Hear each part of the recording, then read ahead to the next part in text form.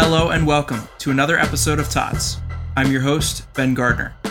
Today on the show we have Kevin Hines. He's a mental health activist, a suicide prevention advocate, a filmmaker, and the author of the new book, The Third Rail. Kevin, welcome to the show. Thank you for having me. Really appreciate it. Nice to meet you. Absolutely. Good to meet you too. So I found your story on YouTube, which I think a lot of people have. But as soon as I started digging a little deeper, I noticed that your story is literally everywhere. You have a huge reach, and you've been doing a lot of outreach through your foundation. And I just heard your story and was immediately blown away. And I thought, okay, I need to have this guy on my show to tell his story. So why don't you start off by telling me about yourself, what you're doing now, and what inspired you to do what you're doing now? Absolutely. I'd love to. Where do I begin? I was born in severe poverty. My birth parents, as I'm adopted, succumbed to drugs and alcohol after they've been diagnosed with manic depression, which today call bipolar disorder. That would be the very same brain disease I'd be diagnosed with at 17 years of age. And that diagnosis would lead me, and the struggles it personified, would lead me to attempt to take my life in the year 2000 by way of jumping off the Golden Gate Bridge. I was in desperate pain. I was in what I call lethal emotional pain. I believed I was useless. I felt I was worthless, and I thought I had no value. In fact, I thought my family believed I was their greatest burden and they wanted me to die. Thus is the nature of lethal emotional pain and suicidality. And it's a hard topic to get right into, but it's so important that we talk about it and talk about how it affects millions of lives around the world. Not just in the way for the people that attempt or pass away by suicide or die by suicide, but those that are left behind are forever haunted by what happened and the guilt and the shame that comes along with such a tragic ending. Devastates families, destroys them, destroys friendships and kinships, brotherhoods and love lives, and it dying by suicide is unlike any other means of death. It seems so very personal. And I want to help people understand that suicide is never the solution to our problem. It is, in fact, the problem. And that we deserve to live this life until our natural end, never to die by our hands.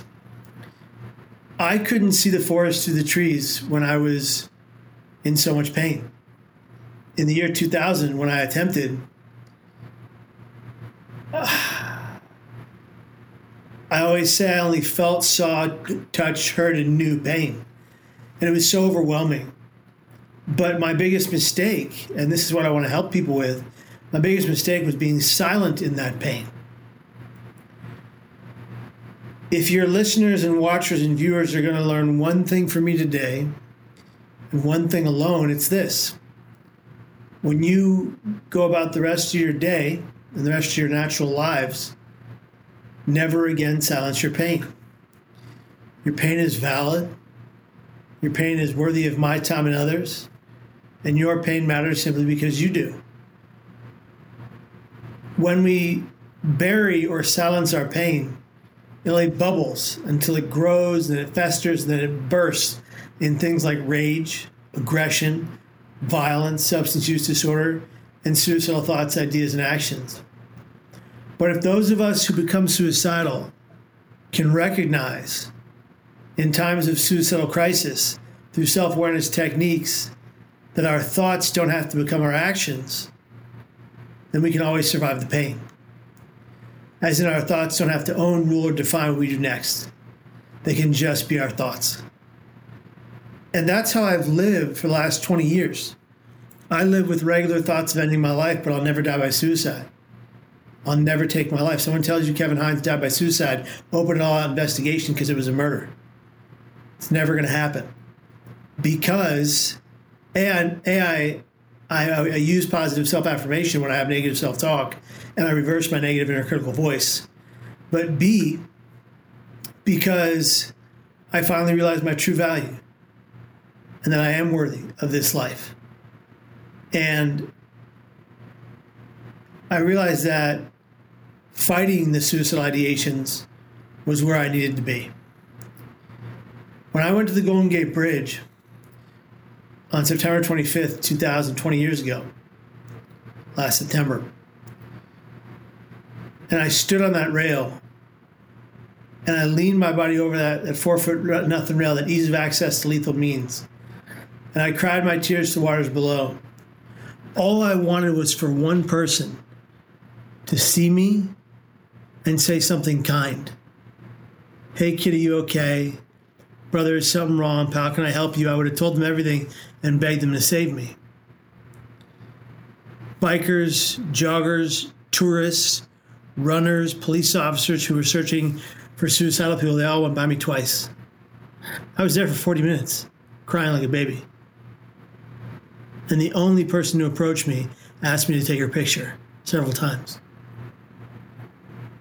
And I think back now, I think, well, maybe she was trying to show me something beautiful and I missed it. Or maybe she just didn't see my pain. She had these giant sunglasses on, dark sunglasses on. Maybe she just didn't see my pain. And that's how most people go about their lives. Most people who don't have mental afflictions don't pay attention to those who do. And they don't even ask their strong friends how they're doing. Because a lot of the times there's our strong friends that are really hurting inside. And I think if we've learned anything from the pandemic, it's that we need to be on video chats and calls with as many of our loved ones as humanly possible on a regular basis to keep that social connection. Physically isolate, physically disconnect, fine, for pandemic reasons, but socially connect through social media or through video chat of any kind. Have a conversation with someone who you know needs to hear your voice of kindness and compassion and empathy. You know, I'm doing a project right now on elderly suicide. And elderly suicides are more prominent than youth suicides, but youth suicides are all people talk about. Because people have forgotten the elderly. They think that depression and mental struggles are just a natural way of life for as you grow older, but they don't have to be. You know, last month I did a project on youth suicide prevention. This month I'm doing a project on the general population. Next month it's males. The month after that it's veterans. So I'm constantly trying to work in the field and do projects that affect different populations and different socioeconomic backgrounds to try to reach people of all kinds. You know, I'm mixed. I'm part black, part Jamaican, Arawak Indian, Portuguese, Scottish, Irish, English, and Sephardic Jew, and Mexican and Italian on my dad's side. And I identify with all of that background and the struggles of those individual peoples. And, you know, I remember being in grade school and at St. Cecilia's, I hate to name drop, but I remember being there in San Francisco, and the eighth graders, specifically the eighth grade white males, beating me up, putting me in trash cans upside down, and saying that's what I was because I was part black. I remember them calling me the little red N-word every day. It was heartbreaking. It was mind-numbing. And I have to tell you that part of what led me to go to the Golden Gate Bridge was all the hurtful, spiteful, hateful, racist, prejudiced things that had ever been done to me or said to me. You know, that played a role in my clinical depression. Right. You know, going to the Golden Gate was the culmination of, at that point in time, 19 years of pain. Sure, I had a great childhood because I was adopted by a beautiful family and given a beautiful life. But I had trauma from the get-go. Born in severe poverty, birth parents on drugs and alcohol, forced into foster care, bounced around from home to home, lost my brother in one of the homes. He died. We both got bronchitis and he died. Why did I live? That pain has been with me since the beginning. That's why I'm so into comic books.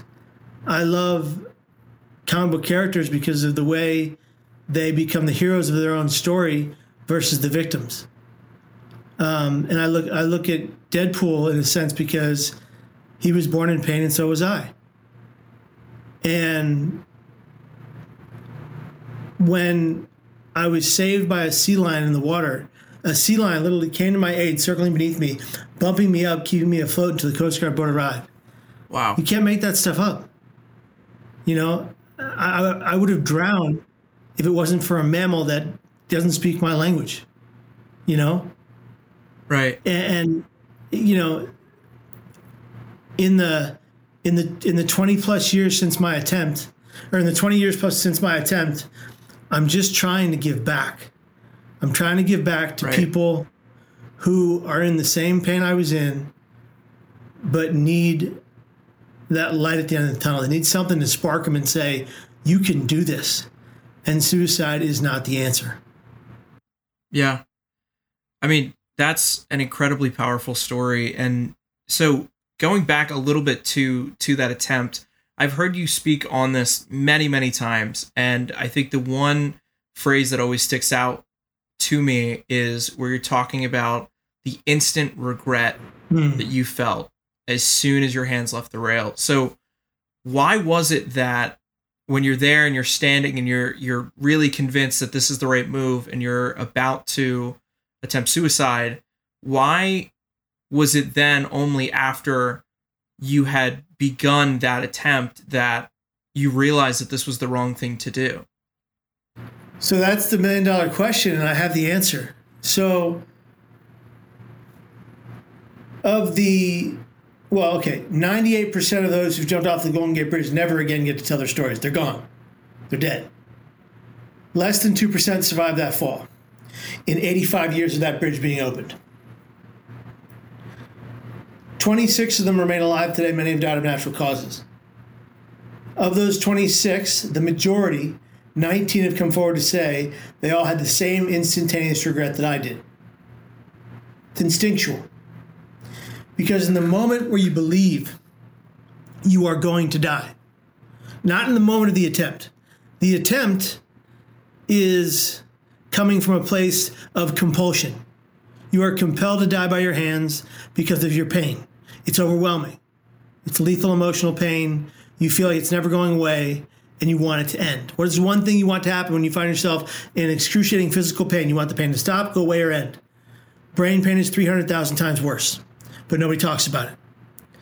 And so the reason so many people have recounted instantaneous regret, and by the way, it's not just the Golden Gate Bridge, it's methods of all kinds all around the world. People have recounted that when they survived their suicide attempt, they had instantaneous regret or instant regret because they thought they were going to die. It's a fight or flight reaction. But it's also because they recognize that their thoughts didn't have to become their actions, and they think it's too late. And they go, I did it, I'm going to die, I don't want to, what have I just done? If we can teach people before they get to the suicidal crisis that their thoughts don't have to become their actions, then we can always keep them alive. They can always survive their pain. And that's how I've done it for 20 years. Every time I'm suicidal, I turn to my wife and I say 4 simple but effective words. I need help now. And she's always going to help me. And I've been in places like airports where my wife wasn't there and I needed help. And I've said to TSA agents, I need help now. And they say, what's up, buddy? And I let them know I'm not well mentally and I'm suicidal. I missed my flight that day, but they protected me and kept me safe. And I went to a hospital, and here I am. People fear asking for help due to the marginalization of those living with mental struggles, which is very real. It's a great prejudice against us. We are looked down upon. We are looked upon as crazy. That's a horrible term to someone who is. We're looked upon as less than, weak, pathetic. And the reality is, if we just teach our loved ones that there is great strength in asking for help, a lot more of us would survive the pain. Yeah, absolutely. I think, again, like, to me, all of this is incredibly powerful because I think most people know somebody that has at least attempted suicide or committed suicide, and it's something that is so taboo, and we don't really talk about mental health the way that we should in this country. I've been diagnosed with anxiety, ADHD, Tourette's. I have a slew of things, and I recently opened up about some of these things on this show, and it was incredibly powerful for me to be able to talk about those things because, again, nobody does. And I think once you're able to start that discussion, people start to kind of click, and they start to get it. They're like, oh, other people are going through similar things to me. Other people have different struggles than me. But again, especially in this country, we have a huge taboo against talking about mental health. And if you go and seek out mental help, you're seen as less than. So I guess my next question to you is, how do we go about fixing that system, not just in terms of, societal taboos and culture and things like that, but how do we also start putting into place, bills that are going to get this kind of stuff done, that are going to create, more centers or better centers? How do we get the funding there? Because at the end of the day, those are also things that, need to be done in order to kind of change this awful outcome. There's a great way to get involved legislatively for mental health, and it's called Hill Day.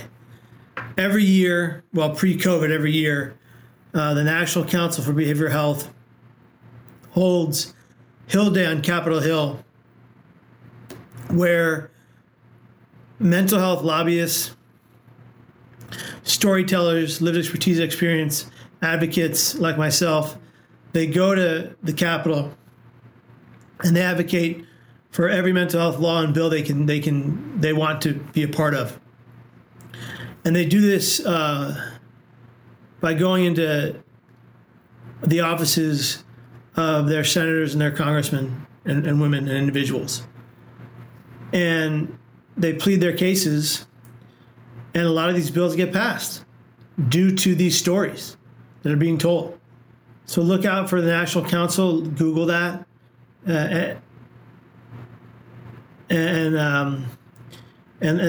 try to become a part of change. When my father founded the Bridge Rail Foundation after the film The Bridge came out, and that foundation sole purpose is to raise a net at the Golden Gate Bridge. And I'm proud to announce that we worked tirelessly for 14 years, and plus maybe 16 years now. And as of 2023, the net will be in place. It's being built right now. And as of 2023, not one more beautiful life will be lost to the Golden Gate Bridge, and it will then become the largest and brightest beacon for suicide prevention all around the world. And that's amazing. That was through legislative activity. After we did that, when I saw the film Eric Steele made called The Bridge that my father and I were a part of, and we got to be a 10-minute feature in, and the film didn't tell you what to think. It just said, why isn't anybody doing anything about this? It didn't tell you if you should or shouldn't. It just showed you that nothing's being done. People are dying every 7 to 10 days off the Golden Gate Bridge. You decide if this is right or wrong. And people stood up and they made a difference. And after I saw that film, I knew I wanted to make films. I knew I wanted to be a part of filmmaking for change. And so my wife and I and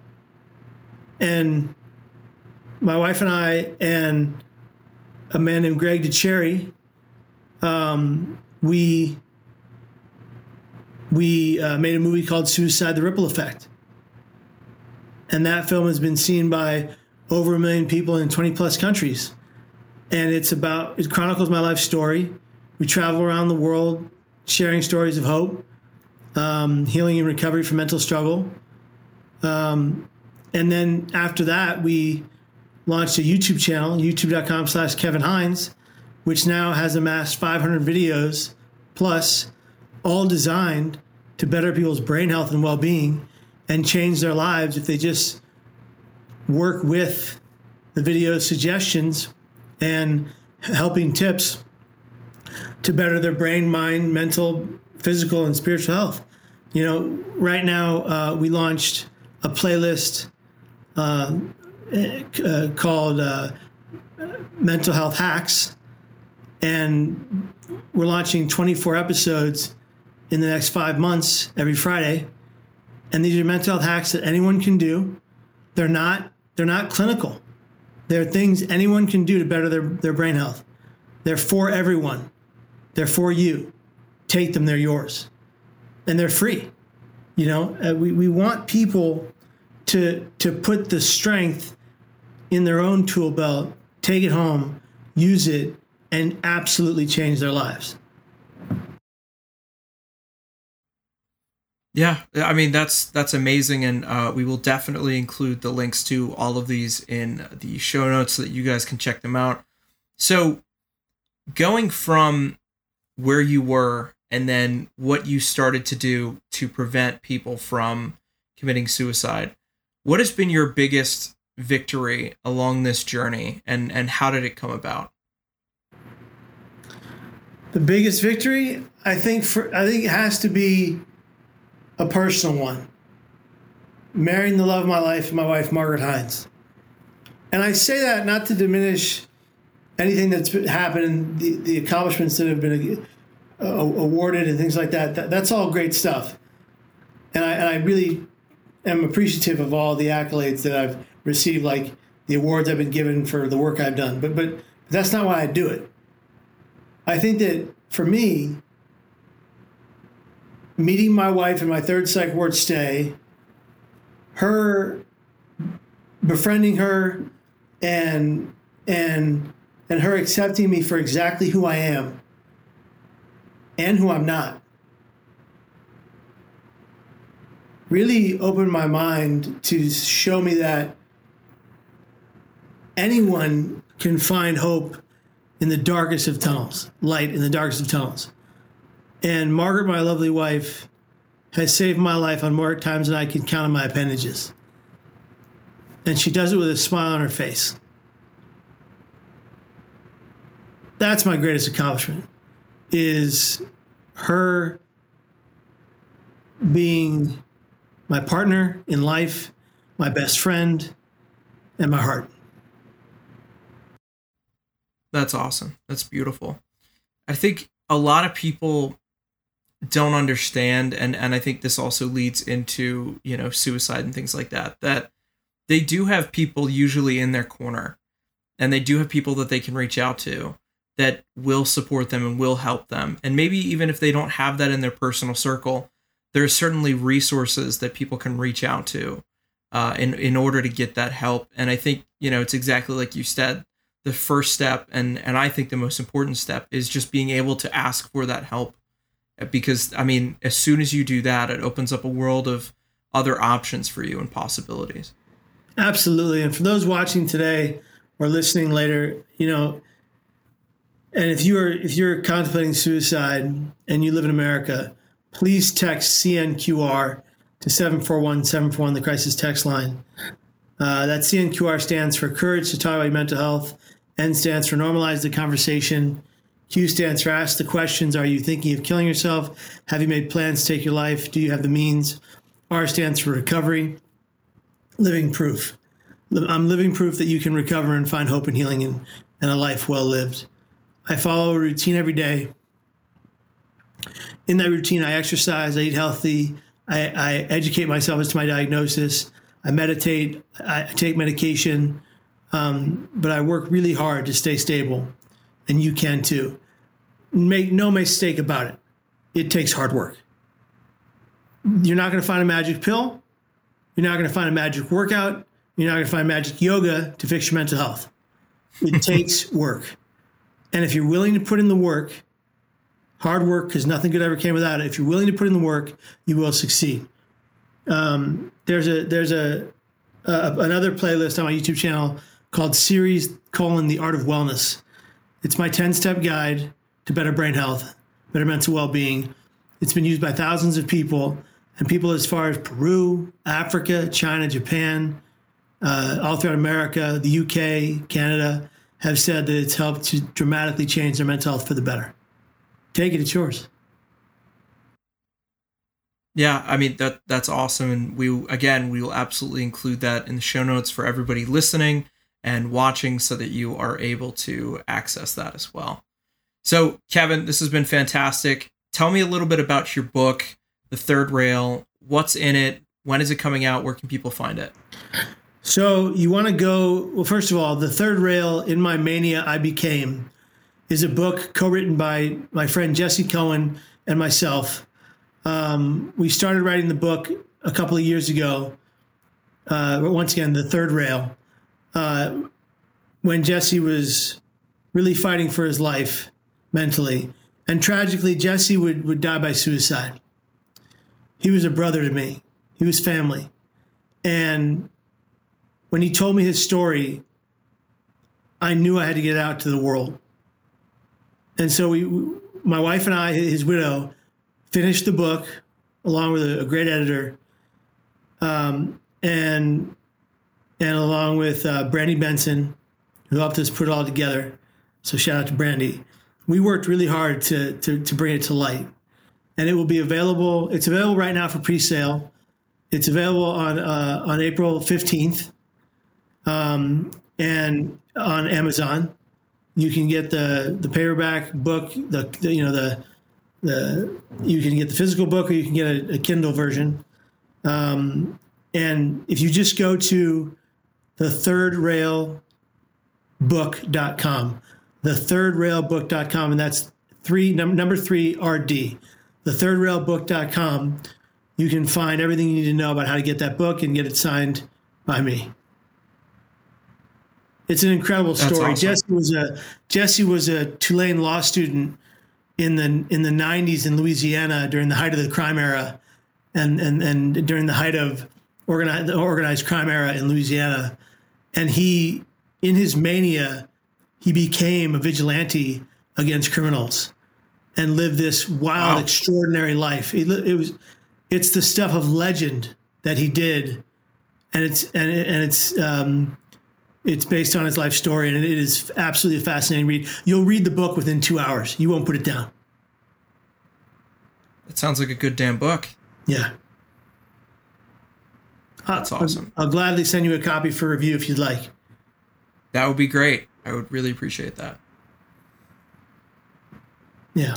Kevin, if there is one thing that you want people to remember from this interview or your life story or anything that you have done, accomplished, achieved, what is it? It's not about me.